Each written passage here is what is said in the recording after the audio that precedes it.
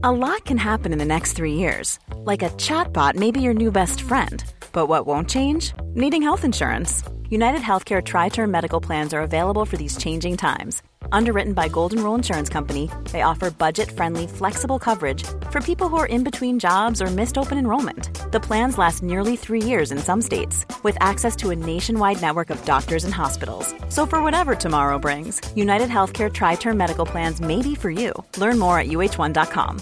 One size fits all seemed like a good idea for clothes. Nice dress. It's a t-shirt. Until you tried it on. Same goes for your healthcare. That's why United Healthcare offers a variety of flexible, budget-friendly coverage for medical, vision, dental, and more. So whether you're between jobs, coming off a parent's plan, or even missed open enrollment, you can find the plan that fits you best. Find out more about United Healthcare coverage at uh1.com. That's uh1.com. There's never been a faster or easier way to start your weight loss journey than with PlushCare. PlushCare accepts most insurance plans and gives you online access to board-certified physicians who can prescribe FDA-approved weight loss medications like Wegovy and Zepbound for those who qualify. Take charge of your health and speak with a board-certified physician about a weight loss plan that's right for you. Get started today at plushcare.com/weight loss. That's plushcare.com/weight loss. plushcare.com/weight loss. Welcome to Bottoming, the podcast about LGBTQ mental health, rock bottoming and beyond. Be sure to follow us on Instagram and Twitter at BottomingPod or visit bottomingpodcast.com for more content relating to each episode. We've also added a support page to direct you to the right place if you're struggling or need someone to talk to. Thanks for listening, and don't forget to subscribe.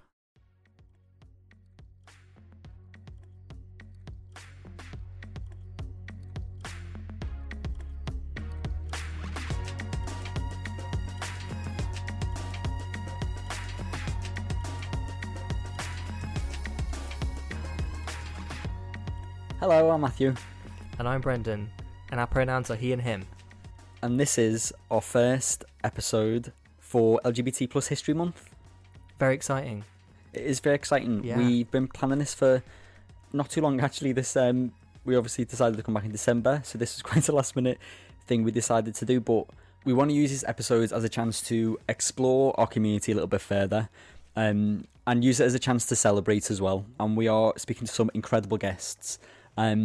Quite a range of people that have got some incredible stories, experiences, different topics. So we hope that you learn from this series. I know that we definitely have it in our interviews. I think as well, when we did a few of these interviews after we'd binged It's a Sin, and I think seeing, especially on socials, the reaction to It's a Sin, and how much people have celebrated that program. Obviously, it's discussing quite a dark topic, isn't it? As well as the recent interviews and conversations that we've had for previous episodes of this season, it just feels even more, I don't know, say poignant at this point, I think, for us to be having these conversations. And I think, if anything, even though we've spent what feels like eternity in lockdown without seeing anyone other than each other on screen, as well, like everyone we've interviewed obviously has all been on screen as well. I know I personally probably feel more connected to the community than I've ever felt before. I think I would say. I'd agree. Which is a really lovely feeling. So yeah, we're very proud of these episodes. So we really hope that you enjoy listening to them and take something away from them as well. There's so many other things that you can listen to, read, watch that are doing really incredible things on the history front. So once you've finished this fantastic episode that we were coming up, what we would recommend is a few listens and a few follows that you should do. Firstly, we can't recommend highly enough the Logbooks podcast. So we actually spoke to Tash Walker, who is the co-chair of LGBT Switchboard, but we spoke to Tash in our very first interview, actually, for Bottoming. So Tash is one of the co-hosts of the Logbooks, and they tell the untold history of the LGBT community and the calls that Switchboard received from the 70s, the 80s. Season 2's just finished. Explored 1980 to the late 80s, I think. The first 3 episodes are particularly important. So they cover cause around HIV and the start of the HIV epidemic and AIDS epidemic. And if you listen carefully to the end of episode 1, you may also notice a little voice that sounds familiar. Shameless plug, shameless. But it is a fantastic series, so I can't recommend that highly enough. You can also follow AKT, Stonewall, Mermaids, and UK Black Pride, who are all going to be doing things this month. So yeah, check them out on socials.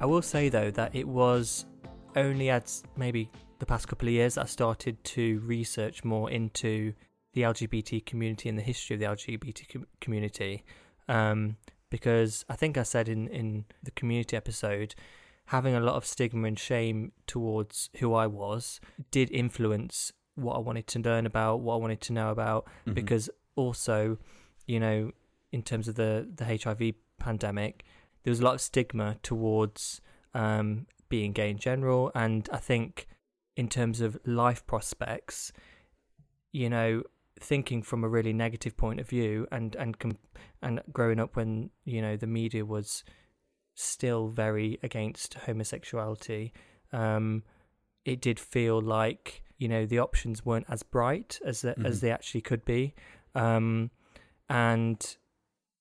I will say the more I'm learning about everything that our community has been through over the years, it just makes me incredibly proud of the resilience that we've got.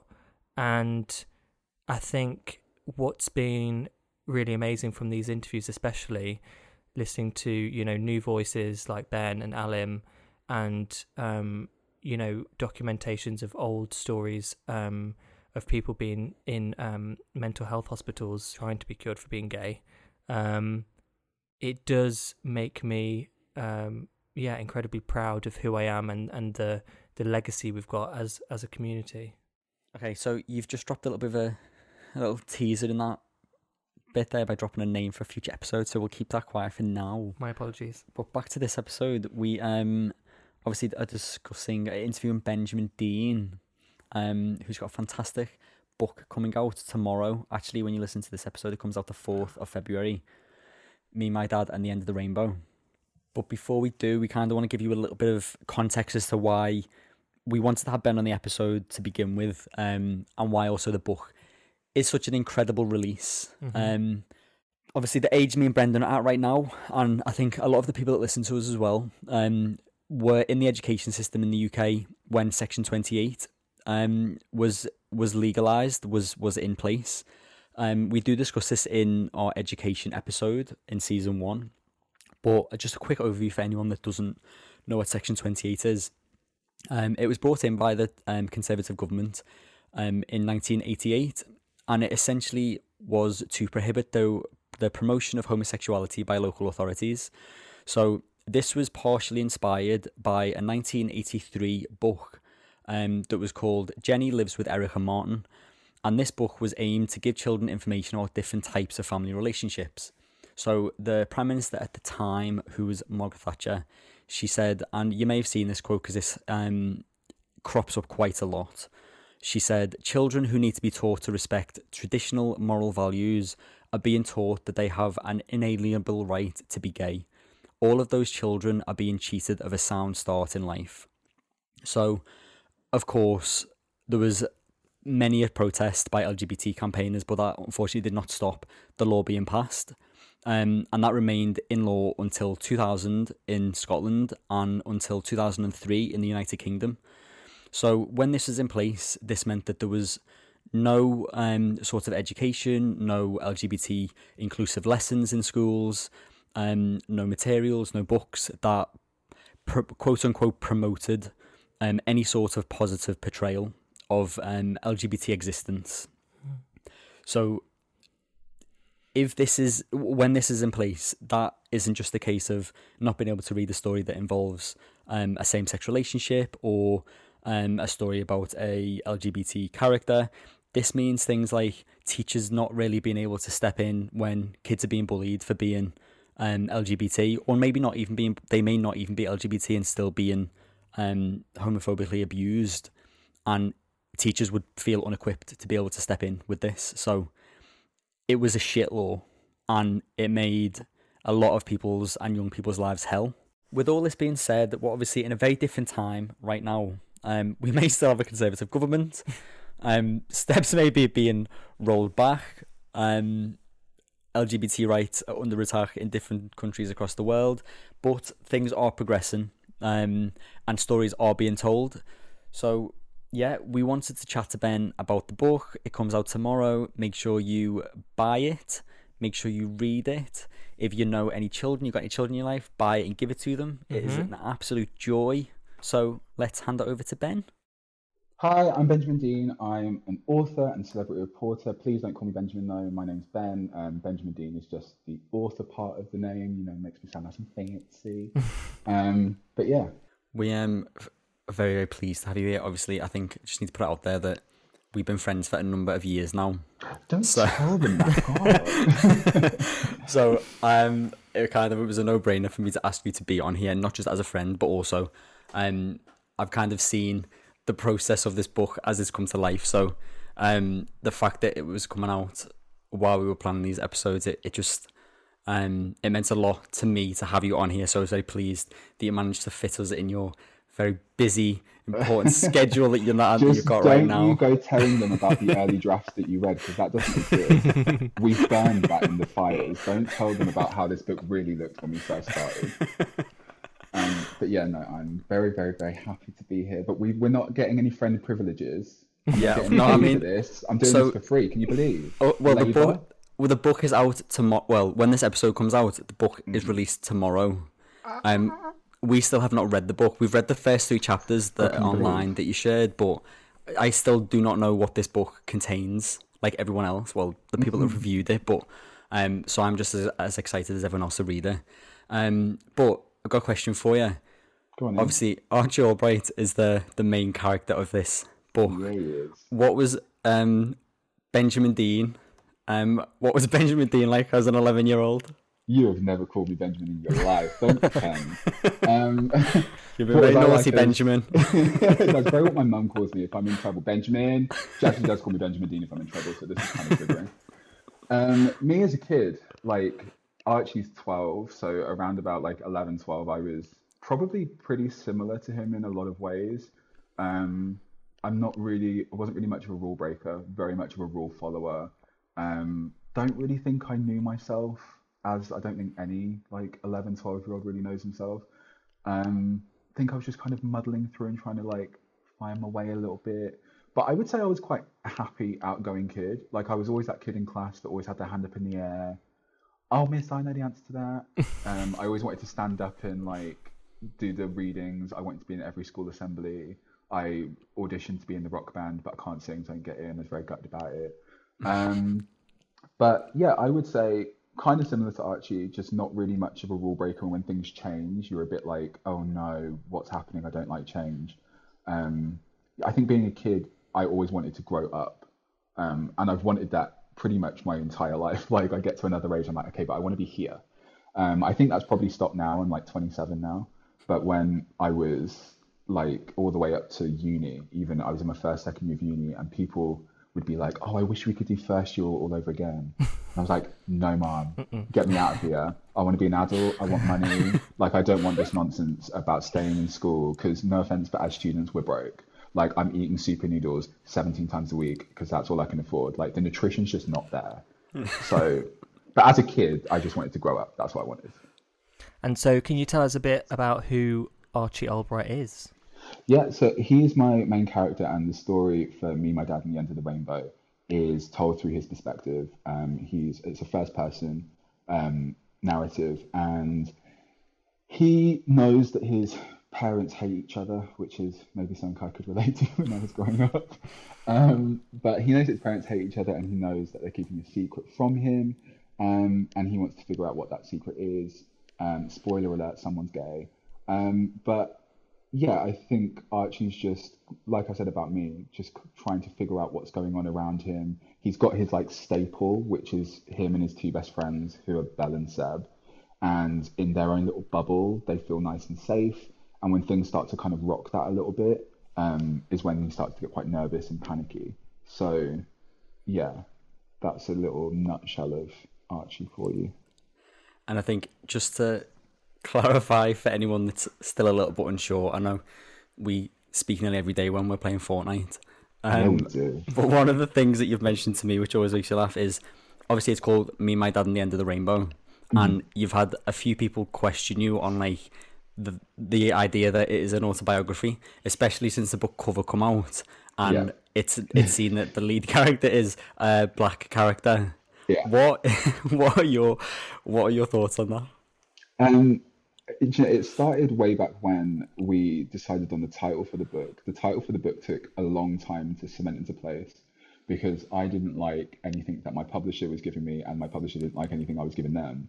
And I was like, but wait a minute, I wrote the book, can I not just name it? But it's it's a whole collaborative process, which I think a lot of debut authors don't understand until you're going through the process, is that you're talking to people who have marketing in mind and have advertising in mind and know the market and know what books are out there and what trends are selling well. So when someone comes to me from the marketing department and says, hi, this title that we've given you, this option, we all think is fantastic and will fit into, will like go with the cover and it will go on the shelf and it should sell really well. What do you think? And you don't like it? You're a bit like, But the problem I had with Me, My Dad and the End of the Rainbow was that it sounded like, as one of my friends put it, like an essay. Like it sounded like I was writing something about my relationship with my dad, which, wow, could never be me. But from there was when people, I think, started to assume that maybe this was not fiction. This was me talking about like my life, and my life's not been that interesting, so I don't think I'd write a book on it. But then when people started to read bits and bobs and knew that it was in first person, and it says I kind of just assumed that it was kind of common knowledge that like first person narratives in fiction are like a thing. And when you say the author's not talking about themselves because it's a character called Archie who's not called Ben. Yeah. He's also 12, I'm 27. Like there's quite a lot of difference here. And yeah, I remember my mum reading a very small section which included a description of Archie's mum, and she thought I was talking about her. And I was like, wait, what? But no, you're nothing to do with this. So sorry, but you are nothing to do with this, mother. And yeah, I've had people be like, so because the character, obviously you can see from the cover, the character is black, people tend to jump to the conclusion that if it's not entirely about me, it must be slightly about me. But I've been upfront and said through pretty much every interview that I've done that I don't have the best relationship / no relationship with my own dad. So this is definitely not autobiographical at all, in the slightest. Like I don't have that relationship with my dad. And if anything, although parts of Archie and parts of the story are inspired, not purposely, but retrospectively are inspired by my life or me, I think it was more writing what I would have wanted a relationship with my dad to be like. Not necessarily, I don't want a relationship with my dad. I should clarify that. Wow, me just being like, that's therapy. Yeah. Me just being here like, yeah, so I don't want a relationship with my dad. But writing this, I was like, oh, wow, I get to actually kind of explore a healthy relationship between a father and a son who love each other so much. And then this one thing comes through and rocks the boat. And now they're trying to get back to where they were before. That's not based on my life at all. So... yeah, if you read the book, not my life story at all in the slightest. See, now you've experienced bottoming the podcast, bottoming the podcast. So now you know what it's like to, that therapy session side of it. Oh, absolutely. I just feel like I should pay you by the hour. So you've obviously noted the very clear differences between you and Archie. What were the main inspirations for the book if it wasn't your life? I think, when you're an author, and I always want to put author in quotation marks because I don't believe I'm an author yet, but when you're an author or a writer, I think the best ideas just kind of hit you out of nowhere. And I'm lazy, like let's just put that out there. Like I am so lazy. I want to find a shortcut for everything. So I'm not going to sit at a table and be like, right, we're going to brainstorm ideas today. What can we do? What's your next book? Blah, blah, blah. So this one in particular, I remember, and I don't know why I remember this because I shouldn't, because it was such a non-event. But I remember I was on the tube and the one line concept came into my head. Like all my books come to me in like a one line concept, like a vague thing. And it was married dad comes out as gay. Oh, I just gave away the secret. No, I'm joking. Everyone knows that's gay. Yeah, that came to me there. And that is loosely inspired, I guess, by, you know, I've been out since I was 15 and I've known so many people over the years who came out later in life, some of who came out when they had kids or were married, and didn't realize until they were well into their 30s that they were gay. So loosely inspired on that, like I knew many people like that when I was at uni and when I moved to London. And then also seeing the families that go to Pride together has always intrigued me, especially the ones that aren't necessarily from a gay family themselves. So like Matthew, when we were at Pride in 2019, it definitely wasn't 2020. I think one of your friends arrived with like her husband or boyfriend and their newborn baby. And it just, when I remember seeing them and being like, you don't have to be here. Like no one's, like I go to Pride because I want to, but also part of me feels like almost like a duty to go because you want to show up for your community and you want to be there to support. Whereas if you're straight and you have no like duty to go to Pride whatsoever and show your support, you really don't, you can just pretend that's not happening. And I remember looking at this newborn kid and being like, wow, you're going to grow up in such like an accepted household. Like whether you grow up to be gay or straight or anything, your parents, it looks to me like I don't even know your parents, but it looks to me like your parents are going to accept you, whatever, which is what we all want as kids. And so the idea of families and the different forms they come in just made me think of how I could like explore that in the book. So that was probably another big inspiration that came later on down the line because I'd already started working on the book at that point. But I remember that 2019 Pride being like, oh, like at that point I'd run into a bit of trouble with the book. I was drafting the book, just wasn't going to plan at all. I think I'd had like a 30,000 word manuscript and I'd scrapped the whole thing and started again. And I was furious with myself. And so going to Pride really rejuvenated the writing experience. Like I won't give too many spoilers, but like Pride itself as an event does play like a huge element of the book. And that was only because I'd been to Pride 2019 and been like, wait a minute, I was so bored by what I'd already written, and I should never admit that. But the very first draft that I ended up scrapping, which Matthew saw like the first couple of chapters of, I was so bored. And Matthew, I'm sorry, we should not be friends because you should have told me that you were bored. I was so mad at myself. It was so flat and so typical for what you expect of like your cliche LGBTQ plus story of like, oh no, someone's come out as gay and now they're being bullied, and oh no, like that was really the route I was going down. And I was like, why are you doing that? Like, I don't want to write about people being bullied and the hardships that come with it. I think part of it, which we'll maybe get onto later, was just exploring the idea that it is just normalizing it for kids and being like, yeah, it's a big deal, but not a big deal because people hate it. It's a big deal because things have changed and we don't know how to move forward from here. I've gone off in a massive tangent. Pride, yeah. Pride was a huge inspiration behind the book. I'm so sorry. I just have to talk. I haven't had human interaction in so long. This is so much fun. So I will say I did only read a couple of chapters, and the couple of chapters I did read were great. There was no bullying involved. There was no bullying involved. They were still in that same house that it began in, so I couldn't be too critical. But I will just shout out to Sophie, Matt, and Elodie. They were the people that Ben mentioned that were at Pride. So Elodie was rocked up in the most fabulous little rainbow outfit. I mean, there's the more. Cutest picture I'm holding there. She's kind of decked out in rainbows, flags, loving the parade. Yeah, she's just, Sophie and Matt are just the most fantastic, supportive, biggest allies you've ever met. So yeah, Elodie honestly could also honestly she's going to grow up just to be the most fantastic being, whatever happens. So I definitely touched on in the book. I definitely touched on all the different kinds of families and like 2 dads, 2 mums, single parents, like adopted parents, etc. Like obviously especially in a children's book, it's difficult to flesh those things out entirely because you've got basically 1 or 2 storylines to really focus on, and you've only got a set amount of words. But I definitely wanted to give glimpses to Archie and his friends of, here are all of these people with all different forms of families living their lives and being happy. So definitely based off Elodie. Shout out to her. Queen.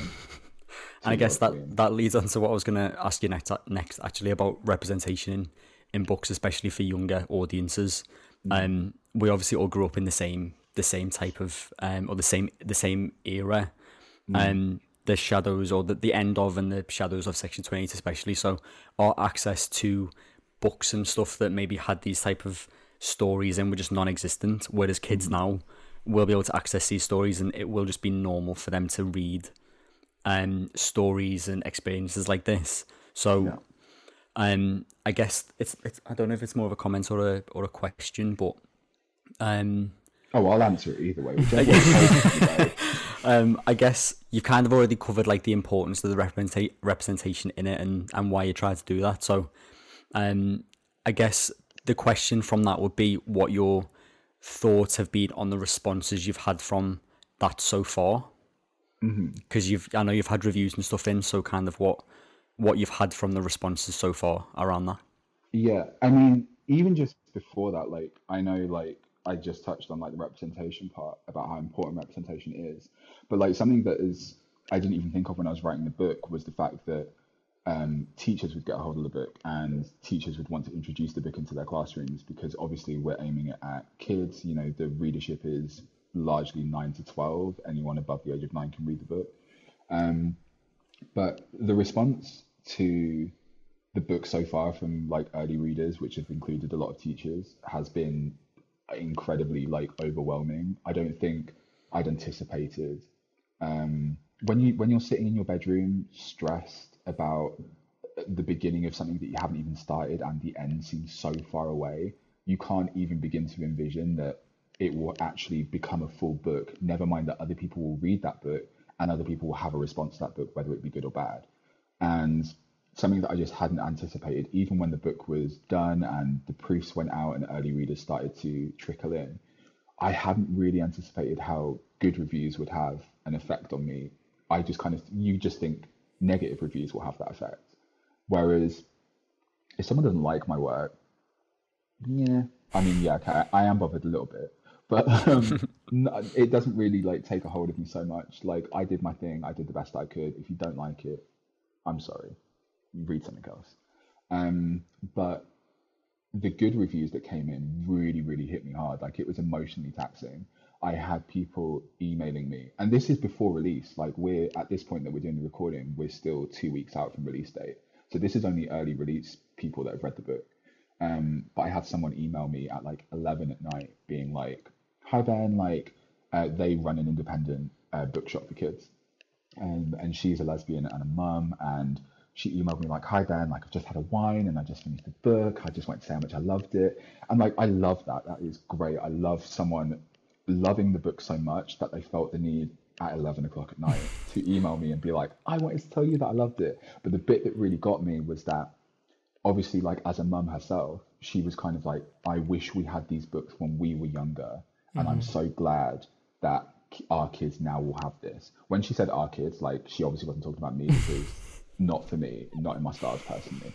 But I was so knocked for six when she said it. I was just like, oh my God, like, that's what I wanted to happen. And I didn't even realize it. Like, of course, I want people to read the book and to see themselves represented in the page, or look at themselves on screen and see themselves represented there, because kids see themselves, when kids see themselves represented, I think it's just a healthy thing for them to be able to look and be like, "Oh yeah, look, there's me living my life being great." Whereas when you're shown kids, when kids are shown things that are kind of like normalized, i.e. like beauty standards and how you should look and how you should act, and not anything else, you're kind of given like this image that what you're doing, if it's not that, is wrong. And you don't want that. Like, as someone who grew up thinking you needed to be this, this, and this to be great, and me being like, but I'm not this, this, and this, I wanted to counteract that.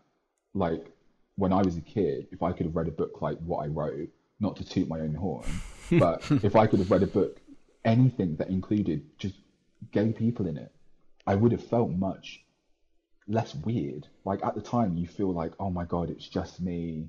Oh, I'm the only other person to ever come out as gay. Oh my God. And I want people to read the book and have that kind of response. And I just, yeah, getting that, although I wanted that response, getting the response I wasn't expecting. You don't expect that something you've written is going to get that kind of response out of someone. Like, maybe you do if you're like overconfident. But although I believe in the work that I do, and I don't think I'm a shabby writer, you still don't think that someone's going to read the words that you wrote when you were like huddled up in bed recovering from tonsillitis or something. You just don't think that someone's going to be like, oh yeah, this has brought something out of me. Like I had someone tweet me being like, I've got work tomorrow morning, but I'm staying up by torchlight to read your book, like because I want to finish it so bad. And I was like, this is before release.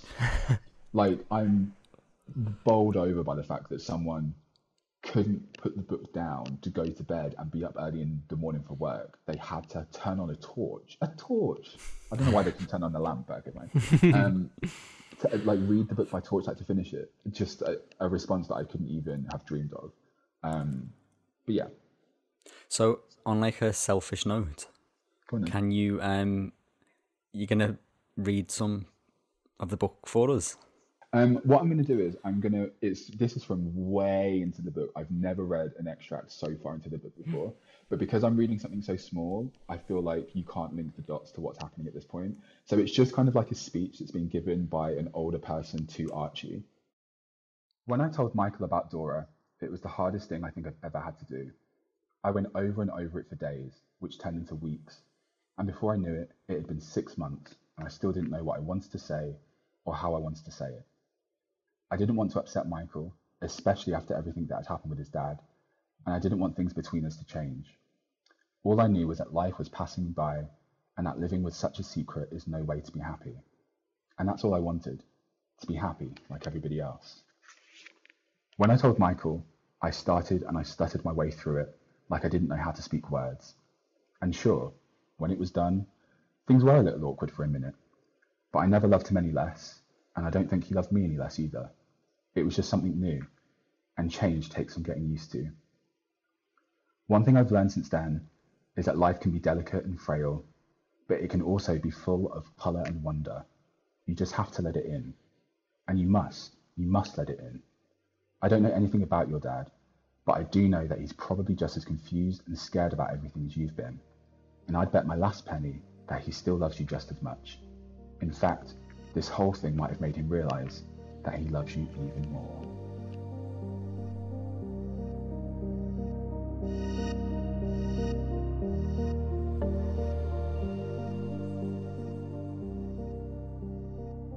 To the generation that came before me, I would say thank you.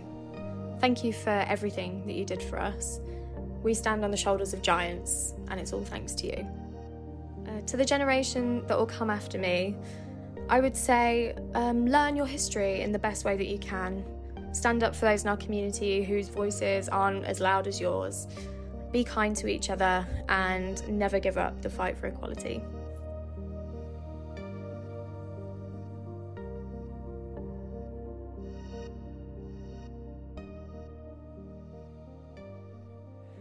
I hear a congratulations is in order. For me. For Ben. Definitely not for you.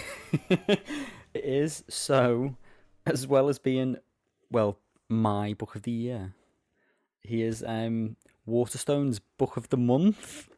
Oh my gosh, that's so exciting. Which is an enormous deal, actually. For LGBT History Month as well. Yeah. Congratulations, Ben. You earned it, babes.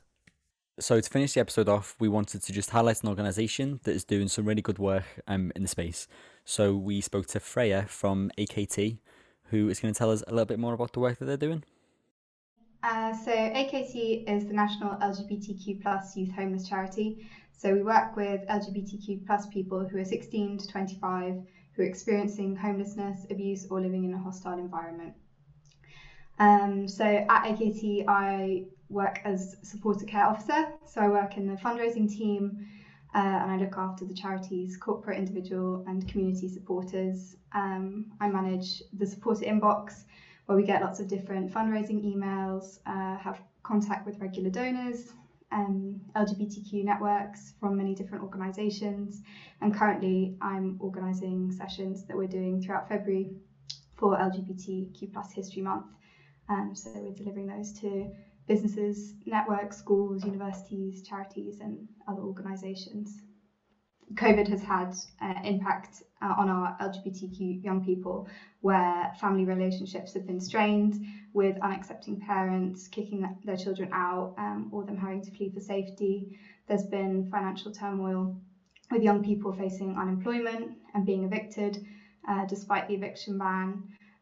There's also many young people that we work with who are considered hidden homeless, who, like for example, are sofa surfing, and that's obviously been a lot more challenging during the pandemic. So there are a lot more young people presenting to us now as rough sleeping, as they're unable to sofa surf on account of lockdown.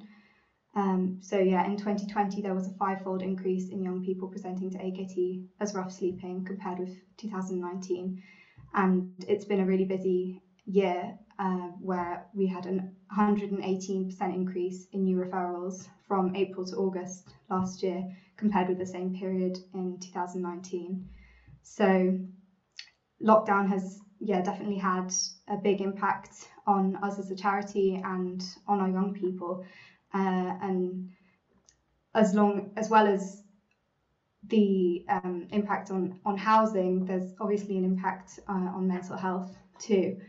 And lockdown can be difficult for everyone with mental health, but it's especially hard if you don't have a safe place to call home, and there's many feelings of anxiety and loneliness, and it's much harder to connect with the queer community, where people might have been able to be part of community groups and been able to go out of the house and meet up with people in a way that's a lot harder now.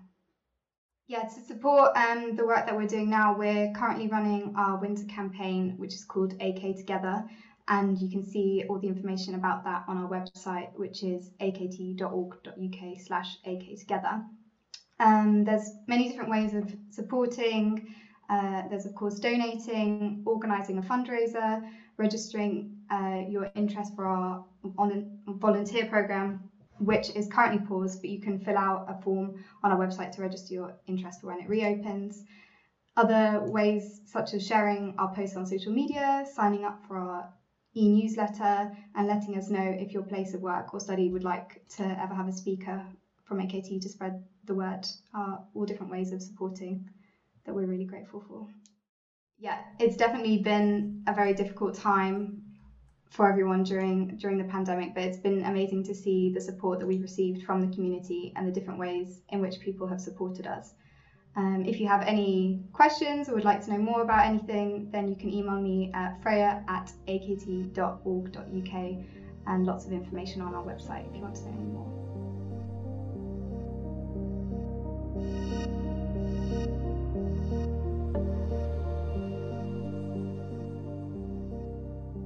To the generation that came before me, I would say thank you, and a reminder that your strength and your story is in everything that we now continue to do, and we are forever grateful.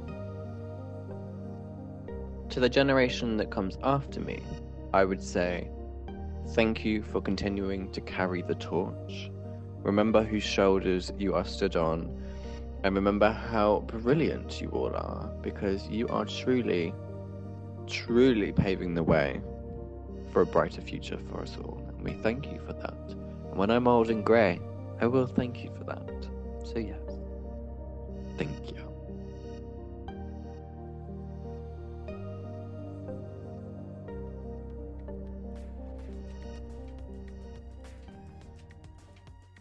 So that rounds off episode 1 of our 4-parter.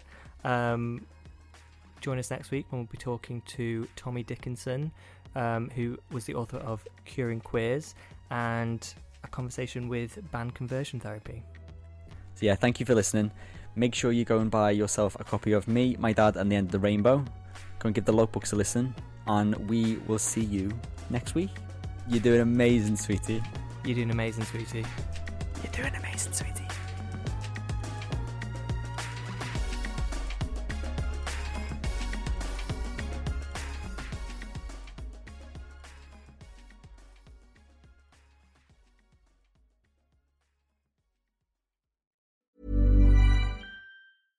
Ever catch yourself eating the same flavorless dinner 3 days in a row? Dreaming of something better? Well, HelloFresh is your guilt-free dream come true, baby. It's me, Keke Palmer. Let's wake up those taste buds with hot, juicy pecan-crusted chicken or garlic butter shrimp scampi. Hello Fresh. Stop dreaming of all the delicious possibilities and dig in at HelloFresh.com. Let's get this dinner party started. How would you like to look 5 years younger? In a clinical study, people that had volume added with Juvederm Voluma XC in the cheeks perceived themselves as looking 5 years younger at 6 months after treatment. Look younger, feel like you. Add volume for lift and contour in the cheeks with Juvederm Voluma XC. Reverse signs of aging by adding volume to smooth laugh lines with Juvederm Volure XC. For important safety information and to find a licensed specialist, visit Juvederm.com. That's JUVEDERM.com. Not for people with severe allergic reactions, allergies to lidocaine, or the proteins used in Juvederm. Common side effects include injection site redness, swelling, pain, tenderness, firmness, lumps, bumps, bruising, discoloration, or itching. There's a risk of unintentional injection into a blood vessel, which can cause vision abnormalities, blindness, stroke, temporary scabs, or scarring. Talk to a licensed specialist to find out if it's right for you. Hey, it's Paige DeSorbo from Giggly Squad. High quality fashion without the price tag. Say hello to Quince. I'm snagging high-end essentials like cozy cashmere sweaters, sleek leather jackets, fine jewelry, and so much more. With Quince being 50 to 80% less than similar brands. And they partner with factories that prioritize safe, ethical, and responsible manufacturing. I love that. Luxury quality within reach. Go to quince.com/style to get free shipping and 365-day returns on your next order. Quince.com/style.